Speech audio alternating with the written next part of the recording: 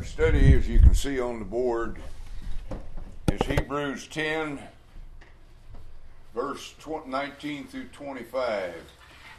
And in that context, it contains an explanation of the privilege that now belongs to the Christian people exclusively. No way it belongs to the Jew. Paul's admonition to them is to recognize the privileges in Christ that were designed by God before we ever made the world, and the awesome beauty of them in view of the shadow of the old system. It was merely a shadow that bespoke of a better covenant. So here in this particular lesson, the writer combines all of the ingredients of the new system in a song of praise. Actually, an explanation of the privilege that now belongs to the Christian people. Now, as we go through this, I haven't mentioned this before, but it might benefit some. We're making a textual study. We're studying each phrase as we go through here.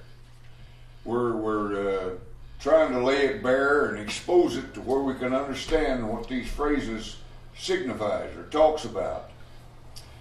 And so, when we come to a verse, I mention a verse, we read the verse and then we discuss it. And that'd be a good way to keep your notes. You write in highlight verse 27 or whatever verse it is. And then underneath that you put all the thoughts that will be collected or that you want that we talk about of that verse. And then you put verse 28 and start with that. That might help you in making an outline of our study. I just thought I'd mention that. So this section will cover only a few verses because they're packed with information vital to his reader's understanding.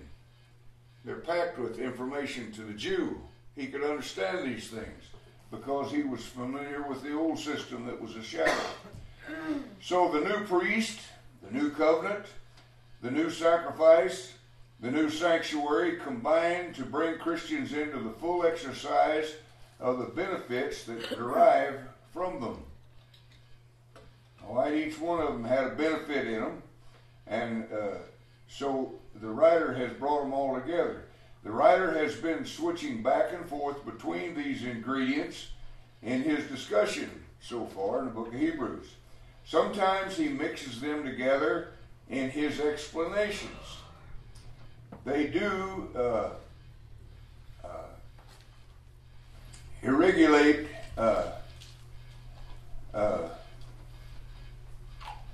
or they do interrelate significantly. But now he puts all of them together. So although he's talked about bits and pieces here and there, now he's putting them all together in regard to the benefits to the Christian. He's trying to keep the Jew from going back to the old system that had no authority, no power anymore. We'll just come out of chapter 10, verse 17 and 18 with his commandment, his comment on the termination of the Mosaical covenant and his sacrifices.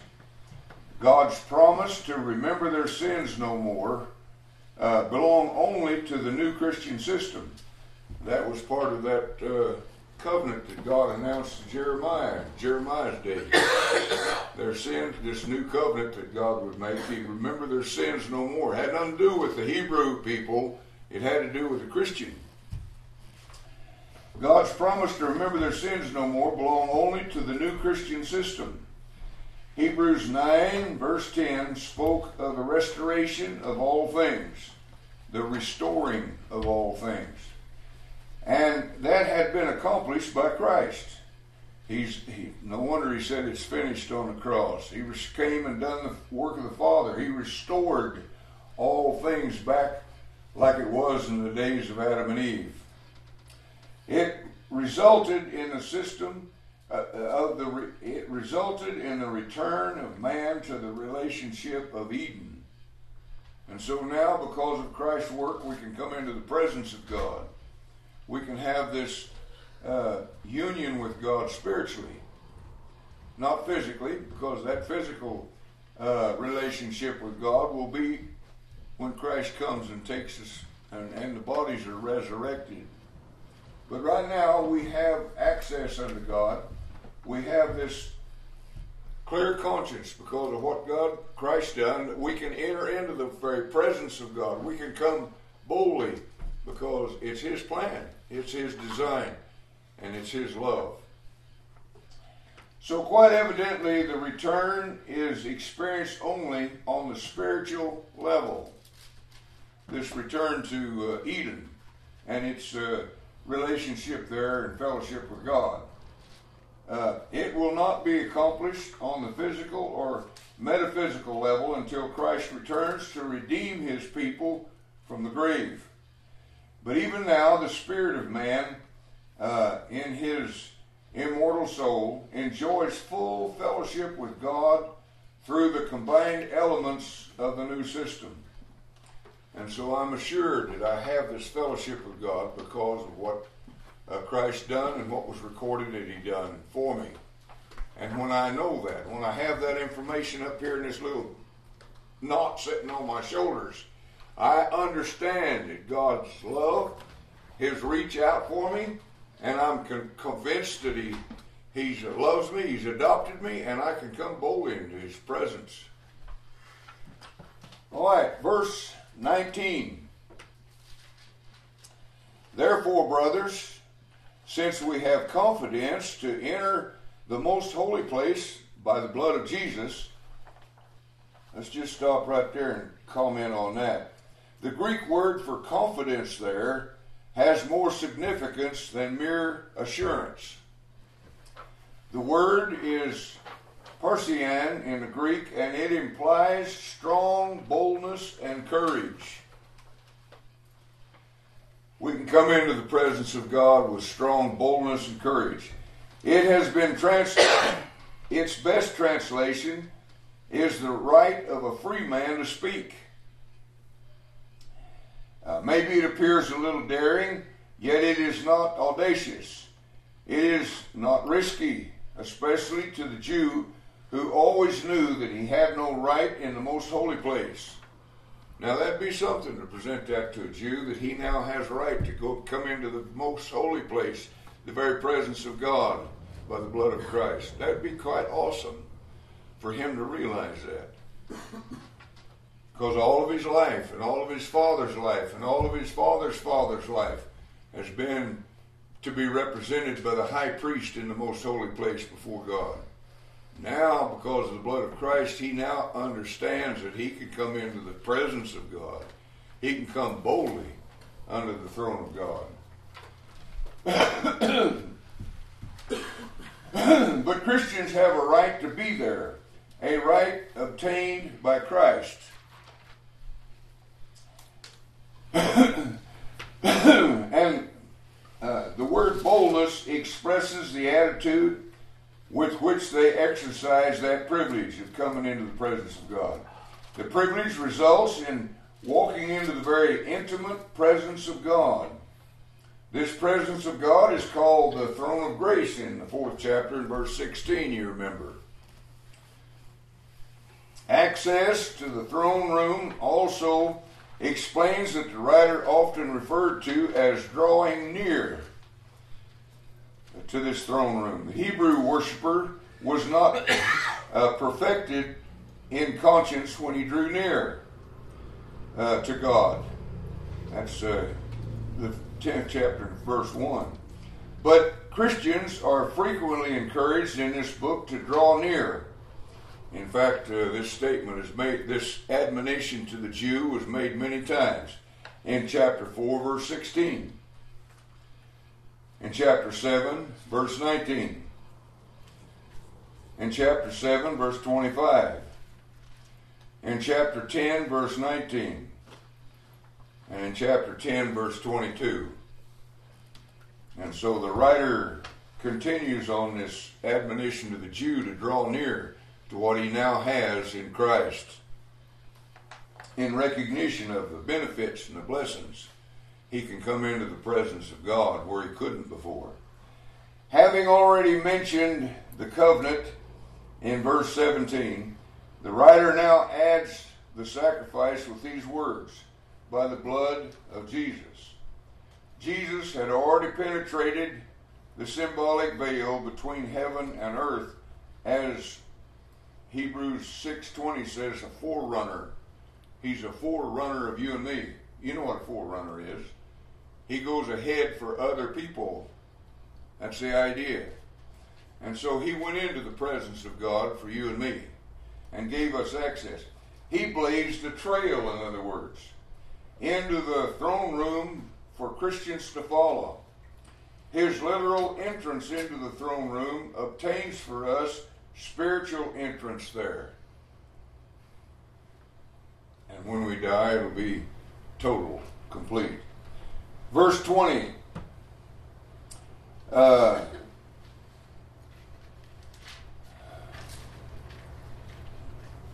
By a new and living way opened for us through the curtain, that is, his body. So verse 19 and 20 joins the blood and the body of Jesus as the twofold description of the sacrifice. Entrance into the most holy place is possible only by the blood and the body of Jesus. The new way that he speaks of is one that is fresh or recently inaugurated. The living way is the life-giving way. That's understandable. The writer had said that as long as the old tabernacle with its holy place stood, there could be no way into the most holy place. And this way penetrates the curtain for you and I into the most holy.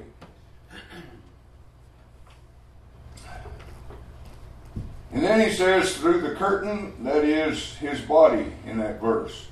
And that simply means that our sins that separated us from God were borne in the body on the cross. And that's what Peter says in 1 Peter 2 and verse 24. There's a total agreement there that it's through this curtain, that is his body, that we have access. Somebody want to turn over and read 1 Peter 2 verse 24?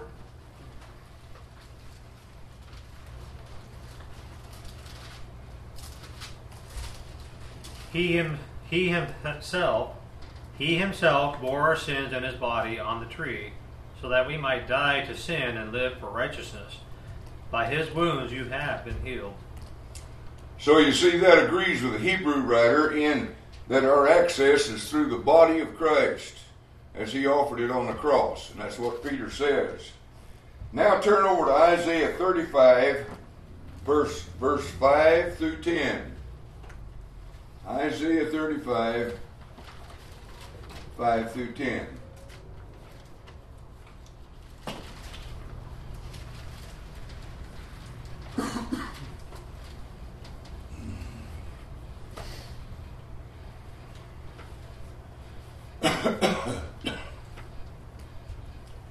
Because here, Isaiah prophesied about the new way to the Jew. He's speaking to the Jew about the day coming when God would make a new way, the Christian way, the way that the Hebrew writer's talking about to these Jews right now, that they shouldn't forsake at all in going back to the old Judy system. So let's read the passage, and then we'll talk about it a little bit. All right, Isaiah 35. Is that 5 through 10? 5 through 10. Okay. Then it says... Oh, I was going to read it. Oh, go ahead. Sorry, Ron. Sometimes somebody reading in the audience, the only ones that can hear it is just people sitting within 10 feet of them. And if I read it up here, I got a loud voice anyway, so it broadcasts. But I do appreciate you guys helping me out once in a while. It gives me a chance to catch my breath if you look up a passage and read it. But let's read this together. Then the eyes of the blind shall be opened. Now he's talking about a future day, isn't he? It's a prophecy of what God had planned and has now come to be realized in Christ. He says, then the eyes of the blind shall be opened, and the ears of the deaf shall be unstopped. Then shall the lame man leap as a hart, and the tongue of the dumb shall sing. Now that's quite a picture, isn't it? For in the wilderness shall waters break out, and streams in the desert. Now you get the picture of that, don't you? Can you see the beauty of water breaking out in streams in a desert? Can you see the drastic change between desert and a river? Well, that's the idea that gets across with this kind of description. And the glowing sand shall become a pool, and the thirsty ground springs of water. In the habitation of jackals, where they lay, shall be grass with reeds and rushes, and a highway shall be there. Now here's this highway of righteousness that God planned from eternity's side to establish, and he's in the process of establishing it through bits and pieces of prophecy that makes it undeniable in the New Testament times. All right, and a highway shall be there, and a way, and it shall be called the way of holiness. The unclean shall not pass over it, but it shall be for the redeemed. So this highway is exclusively for the redeemed. It's not for the ungodly. The wayfaring man, yea, fools, shall not err therein. They won't travel this road, and they don't. That's why they tell you on the job, don't talk about religion. We don't like that. And they ain't having nothing to do with it. No lion shall be there, nor shall any ravenous beast go up thereon. So you can see a lion and a ravenous beast. Their similarity is that they destroy, they tear down, they kill. And that's the picture here. There won't be them kind of people in the church, is the idea. They shall not be found there, but the redeemed shall walk there. So this highway is strictly for the redeemed. It's not for the jackal and the lion and those that tear and those that live according to their own worldly lusts. And the ransomed of Jehovah shall return and come with singing unto Zion. What made them sing? Because of the beauty of God's grace. That's what makes a man sing. That's what makes a man pour out his ardent heart unto God in worship. And there's just a statement made about the change that's going to take place when this comes about. They'll sing unto Zion, and everlasting joy shall be upon their heads, and they shall obtain gladness and joy, and sorrow and sighing shall flee away. That's a most beautiful passage in regard to what we have in Christ. And the writer's referring to it here in the book of Hebrews that we're studying. So Isaiah 35, verse 5 through 10, prophesied about the new way. That new way that Christ would create. He called it a highway and a way of holiness. And he insisted that the unclean shall not travel along that highway, for that way leads into the throne room of God. They don't travel that way. Verse 21. He says, and since we have a great high priest over the house of God. Well, let's stop right there and comment on that a little. Since we have a great high priest over the house of God. Now the writer adds the element of the priest to those of the covenant. The most holy place and the sacrifice. The new completes the picture. That now completes the picture. The great priest is Jesus, the one that obtained for us the privilege of drawing near unto God, and the house of God is the church. The writer has triumphantly affirmed that we are his house if we hold on to our courage, or our boldness in the Greek, and the hope of which we boast. And we read that in the 3rd chapter, verse 6. That's what it said. Only members of the church have the privilege of access into the throne room that Isaiah wrote about, that highway into the holiness of God. The Apostle Paul taught that God's household is the church of the living God. 1 Timothy 3, verse 15, which merely affirms what we're saying here about this, the temple. The greatness of our priest lies in the fact that he takes away our sin, which has always been the impediment to intimidate fellowship with God. And so the reason we didn't have fellowship with God is because of our guilt, our sin, knowing what we are. Christ took that out of the way. We don't have that anymore.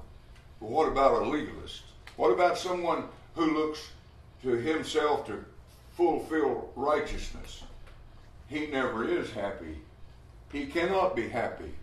And finally, he leaves Christianity in a very disdainful way because he's a legalist. Grace doesn't do that. Grace says that you've forgiven. God forgave you. Completely, totally, thoroughly. Doesn't that lift your spirit to where you feel that you have access unto God? You can come into his presence.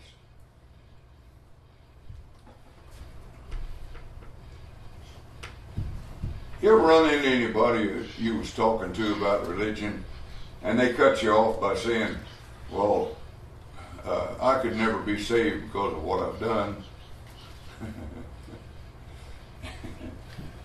They sure don't understand the grace of God, do they? Verse 22. Let us draw near to God with a sincere heart in full assurance of faith, having our hearts sprinkled to cleanse us from a guilty conscience and having our bodies washed with pure water. Well, let's talk about what that verse said. The attitude with which Christians who draw near are as important as the purpose for which they draw near. The attitude already mentioned is that of confidence. That's the attitude that you have that causes you to draw near to God. Or boldness. To that is now added the sincere heart and full assurance of faith. And so the confidence brings along with an attitude of heart and the full assurance of faith. The sincere heart has to do with the purpose for drawing near. And the purpose for drawing near is to worship. It is imperative that the worshiper be transparently genuine and completely sincere in his worshipful praise of God. If there is no thanksgiving to express, no song of praise to sing, no gift of love to offer, no humble devotions to manifest, then why draw near? And so those things are absolutely necessary for a man to draw near to God. He ain't going to do it unless he understands these things. Of course, that's all involved in the love of God, isn't it? Remember that the blood of Jesus cleanses our conscience so that we may serve or worship in the Greek the living God. Chapter 9, verse 14 that we've already studied. In full assurance of faith, it says, drives from the unquestioned conviction that the blood of Jesus has made us acceptable in the presence of God. We have a right to be in the most holy place because of that blood. Jesus obtained that right for us on the cross because, again, as we've already seen, he's a forerunner for us. He ran the distance and ahead of us, a forerunner, and we follow. That's why he's our example. Since the right cost Jesus since the right that's mentioned here cost Jesus dearly, it would be a travesty, an unconscionable act of ingratitude for us now to fail to exercise the privilege of drawing near.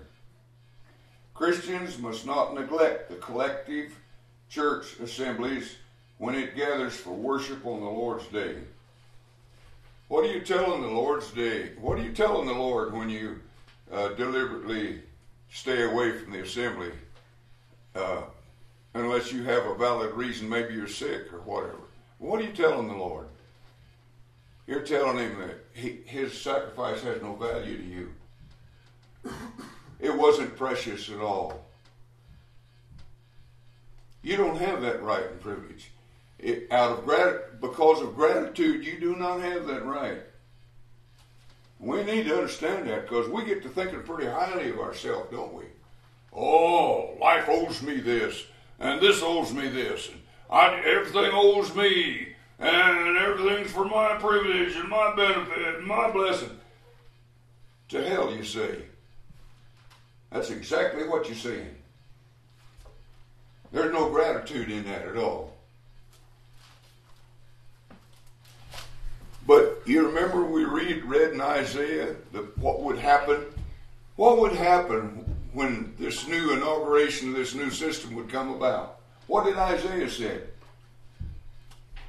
The dumb man would begin to speak, sing, and the deaf would have ears that would hear and rejoice. You find that very little in the church, do you? You don't find people as a rejoicing, a joyful people, a happy people, a people who has a confident assurance of salvation. They're just wondering, I just hope I'm saved one day. Oh, I just hope I've been good enough. They don't have a clue about God's grace. No wonder they don't sing. No wonder there's no joy. No wonder in every expression of them, they're putrefying to everybody that knows them because they live in doubt. But the man of God is a rejoicing man who once was deaf but now can hear. A man who once couldn't speak but now can. Can you speak in the name of Jehovah? If you can't, you got a serious problem. You're claiming to be a Christian and you can't speak in view of the one that died for you? There's something wrong there. There's something wrong. Oh, but I can't speak like Merle or like Richard Rogers or like one. You're not intended to. You're not just supposed to. But before God, you are to express a thanksgiving in your heart and it comes out your mouth. We don't do that. We see if it's okay with the heathen if we can speak. On the jobs, in the lunchrooms, out here in the world, we think we have to ask the ungodly if we have their permission to speak. Isn't that the way it is? Where's the boldness of a free man? He has a right to speak. He has a right of boldness, not only to come into the presence of God, to speak about the salvation he has. That doesn't mean you grab somebody by the throat and shove it down their throat, but it does mean that when a conversation comes up, you have as much right to speak about your love as they do theirs. Amen. You have every right in the world. Take it. You don't have to ask them, can I speak about Jesus? That's the biggest bunch. Oh, man. That'll turn your stomach. But I like what Isaiah prophesied there in Isaiah 35. Then the eyes of the blind shall be opened, and the ears of the deaf shall be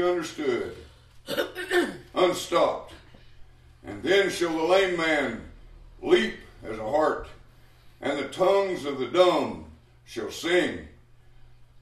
For in the wilderness shall waters break out, and streams in the desert.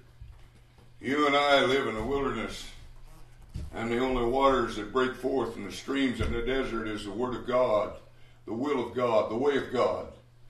And if you don't see it, I feel sorry for you, because you're in a hell of a mess. Your life ain't going nowhere. It's stagnated, it's stymied, it's stayed, and you're just drifting through life from like a pinball machine. The ball just goes and hits this thing, and it bounces over here and goes back up here and down here and over there. Your life isn't going anywhere. But God can give you direction, course, joy, peace, courage, stamina, make you able to stand in a wicked world. And why the world don't see that and don't want it, that's beyond me.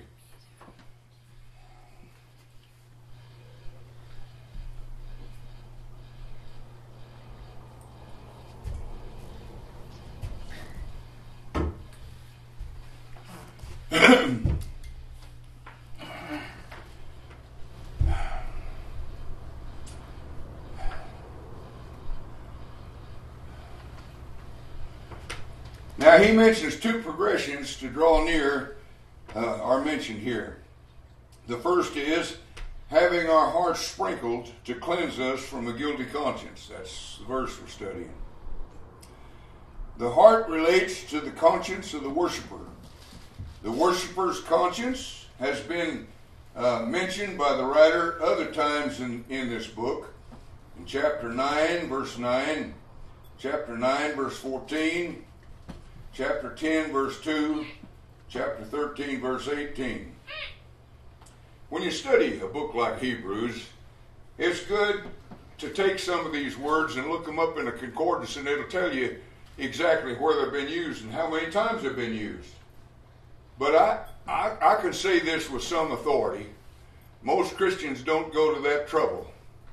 They just go listen to some fool like me, and they think, oh, that'll do it. There's my worship for the week, and there's my Bible study for the week. No wonder they're weak and sickly. Because you ain't going to get the nutrients you need all week. How many times do you eat during the week?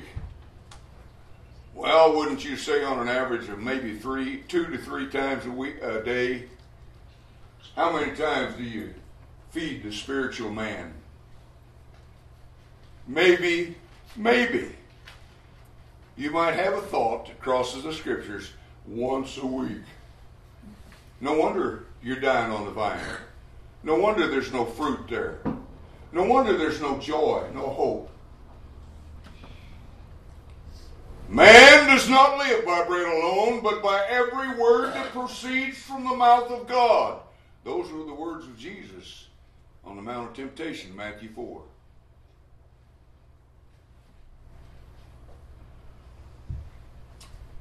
And so the sprinkling is done by Christ, the priest, with his own blood. Now you remember we studied earlier about the nature of the priest sprinkling blood in the Old Testament? It was a cleansing picture, wasn't it? And it bespoke, it foreshadowed of Christ and his blood being sprinkled over us to cleanse us. All right. Moses had sprinkled the old covenant people with the blood of calves. They were the copies of the heavenly things, according to chapter 9, verse 19 to 23. They were a copy of the heavenly things. But the heavenly things themselves had to be sprinkled with the blood of better sacrifices than those, according to chapter 9, verse 23. And they were by the blood of Christ. 1 Peter 1, verse 2 makes mention of Jesus Christ and the sprinkling of his blood. It is the sprinkling of his blood that cleanses us from a guilty conscience. The sin is gone, the conscience is clear, and the joy and the peace precedes all of that.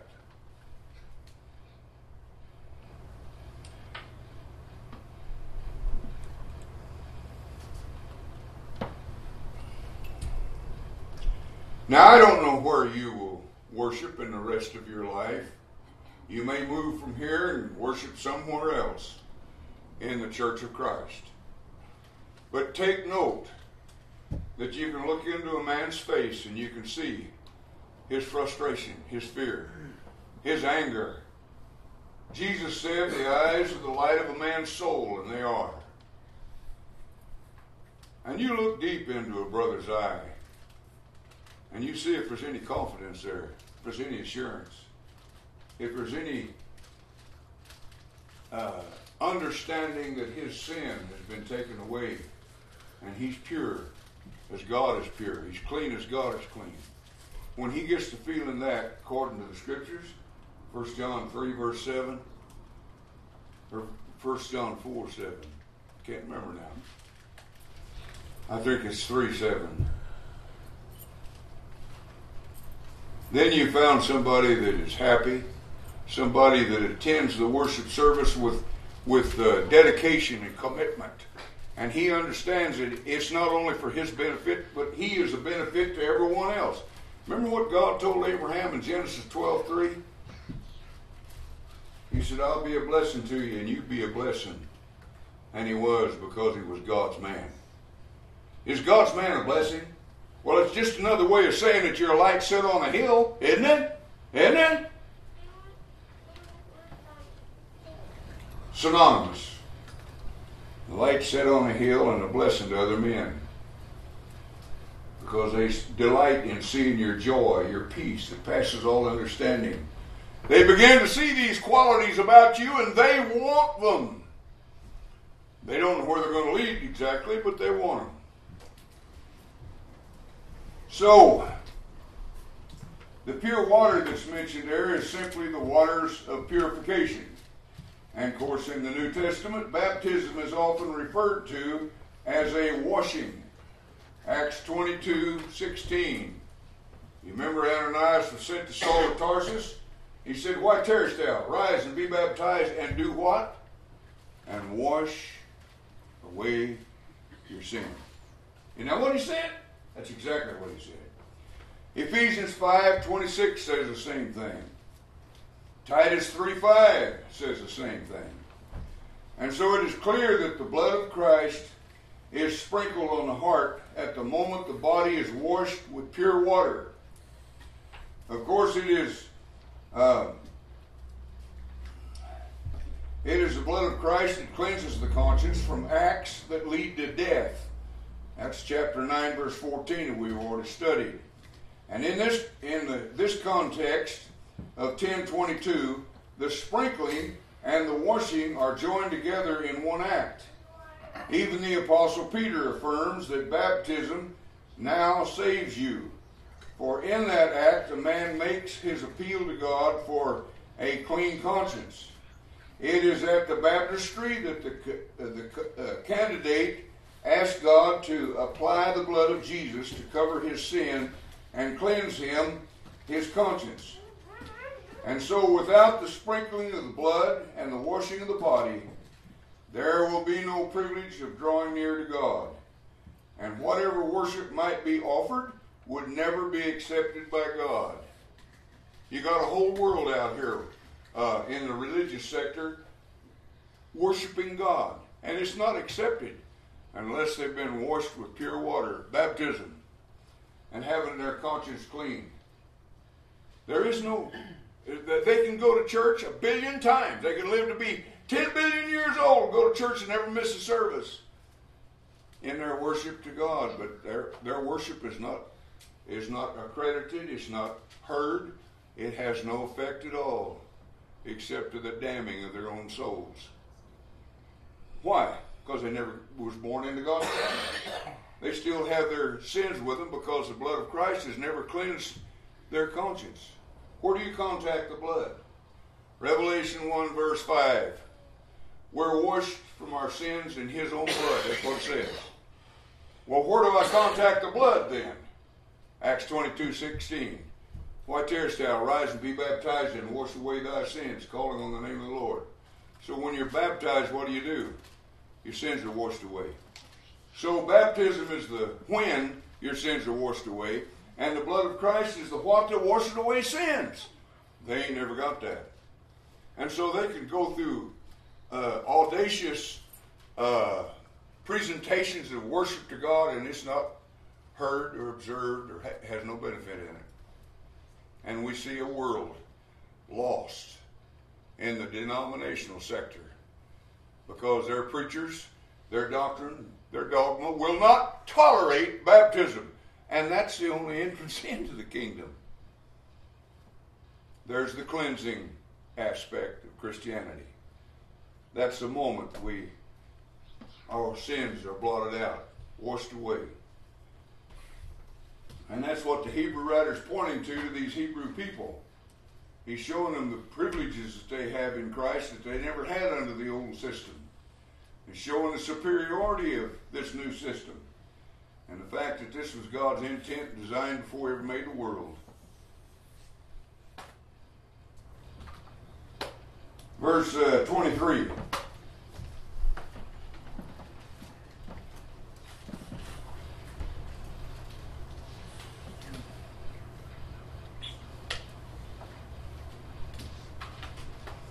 Oh, I did want us to look back to Isaiah, the 35th chapter, and notice about the blessings that we just read about there. Isaiah 35.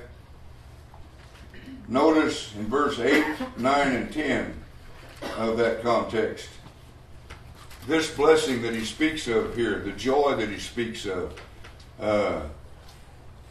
is only for the redeemed. And who are the redeemed? Redeemed by the blood of the Lamb. The blood that's contacted in the baptistry. And all of that was signified in the Old Testament by Moses sprinkling the blood of animals on the people and on the books and on everything that was holy under that covenant. Verse 23. Let us hold unswervingly to the hope we profess, for He who promised is faithful. Well, here's another attitude accompanying those who draw near in the firm boldness or in firm holding of their hope. The hope ultimately involves the return to Christ to redeem His people from the earth and to the grave, and from the grave. Chapter 9, verse 28 says, this is the hope that anchors our soul. In Hebrews 6 and verse 19, it is hope based on the unchangeable character of God, confirmed by His verbal promises that were backed up by His oath. Chapter 6, verse 17. The drawing near that's mentioned there must manifest confidence in the fidelity of God. Nobody's going to draw near to God without recognizing the confidence and having confidence in the fidelity of God. Nobody is. Where does the Bible begin in relationship to God? Chapter 1 of Genesis, the first book, and verse 1. In the beginning, God. Don't never forget that. God wrote that book for you. Every word in it is inspired of God. It's the breath of God, Paul said in 2 Timothy 3, verse 16 and 17. And because of that, how does God begin in instructing you the way He wants you instructed? He begins in chapter 1, verse 1. In the beginning, God. Oh, that's just talking about the creation. Well, there's a good place to start, isn't it? Isn't it? Where does the atheist begin? Same place. Only he says it was an accident. It was a space fart. And it all come into existence. Once upon a time, it just happened. And everything come into the unity of what we call a cosmos. It's not a chaos, it's a cosmos. A chaos is where things work against one another. It's like throwing rocks in your transmission, and you hear this, and then it don't go anywhere because it's done tore itself apart. Cosmos is when all the gears work together.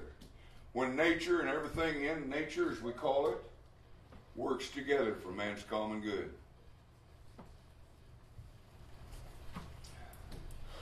But the atheists would have you believe that one time you was a slime in the sea, you swung in a tree, and that's me.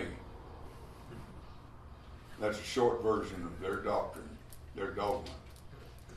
That all this just happened by accident.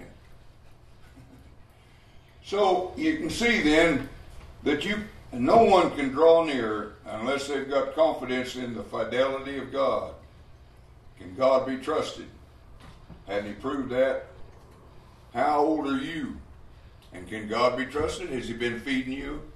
Has there ever been a day when, well, you might, out of your stupidity, missed a meal or two, or thrown it away or whatever, but God's provided, hadn't he? Hadn't he? Does nature speak of the infidelity of God? No, it speaks of the fidelity of God. God is for man. He made us, he takes care of us, he feeds us, he delivers us, he loves us. And to draw near must manifest confidence in the fidelity of God.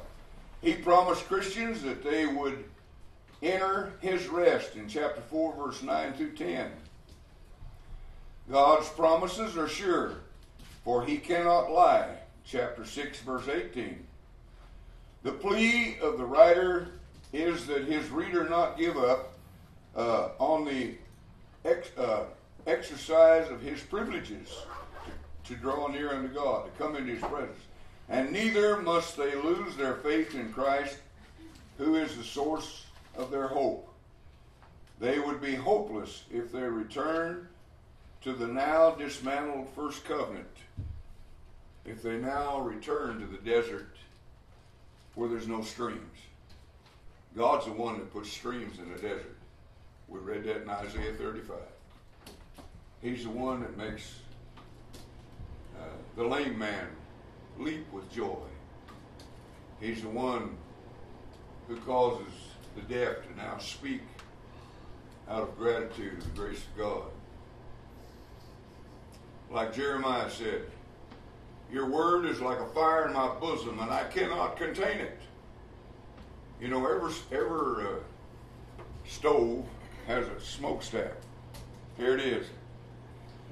And if God is in your bosom, you can't contain it. No more than a stove can. And your mouth will speak the words of God, the way of God, the will of God, the love of God. Let's stop right there. Time's up.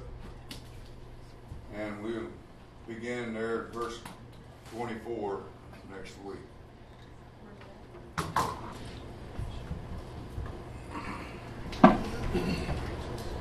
Is this, what is the date? 8. 8? 8.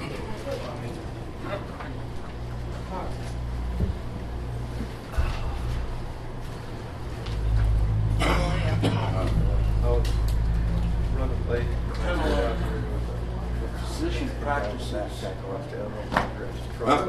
It's like physicians Pulled in the practices Parsons mess medicine. up there that we're all back there and watching replay for for a while longer. I haven't known. I have 15 Well, you don't have to because I got a toolbox. you speak what's in the heart, When you call and what you learned Todd very well. from God's word. You put it Oh, there. is that fancy? Yeah. Did he see your bike? Howdy. I heard it rumble out there. I heard your car.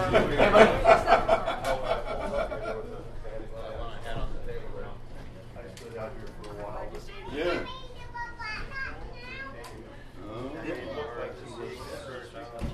A little conspicuous, huh?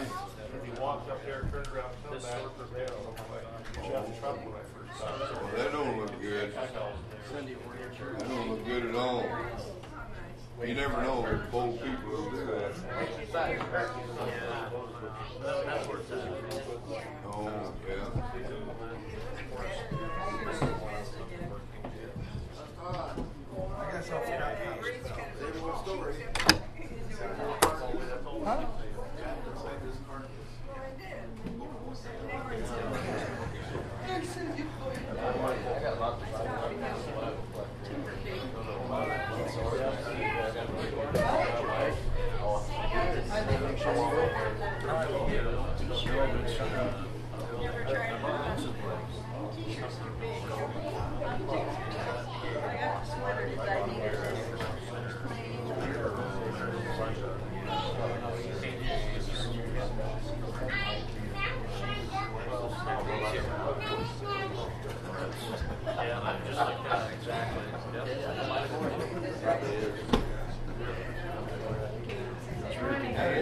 was raking hay this morning early.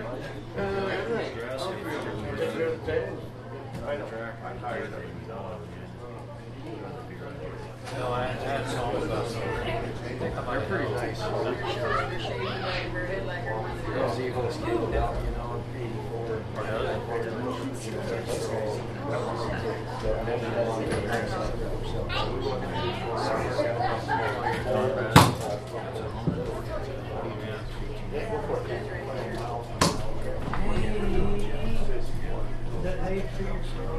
I said you're lucky.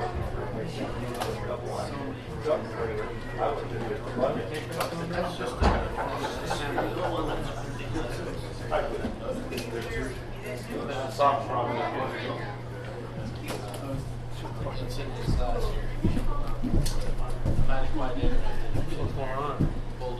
What fired out? He elaborates a lot more on details, Well, his basic outline. all the garage and making sure, just like you guys do, paperwork. How are we doing? What? All they want to do is go through people. Somebody make that for you. It looks so cool. I bet you. The dress is cool as Somebody go buy it for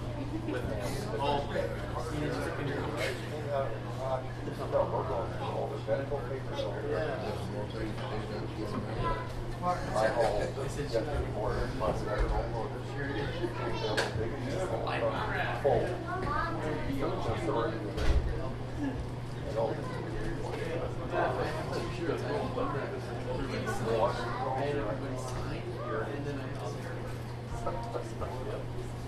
This is your last day. No, I was just going to say.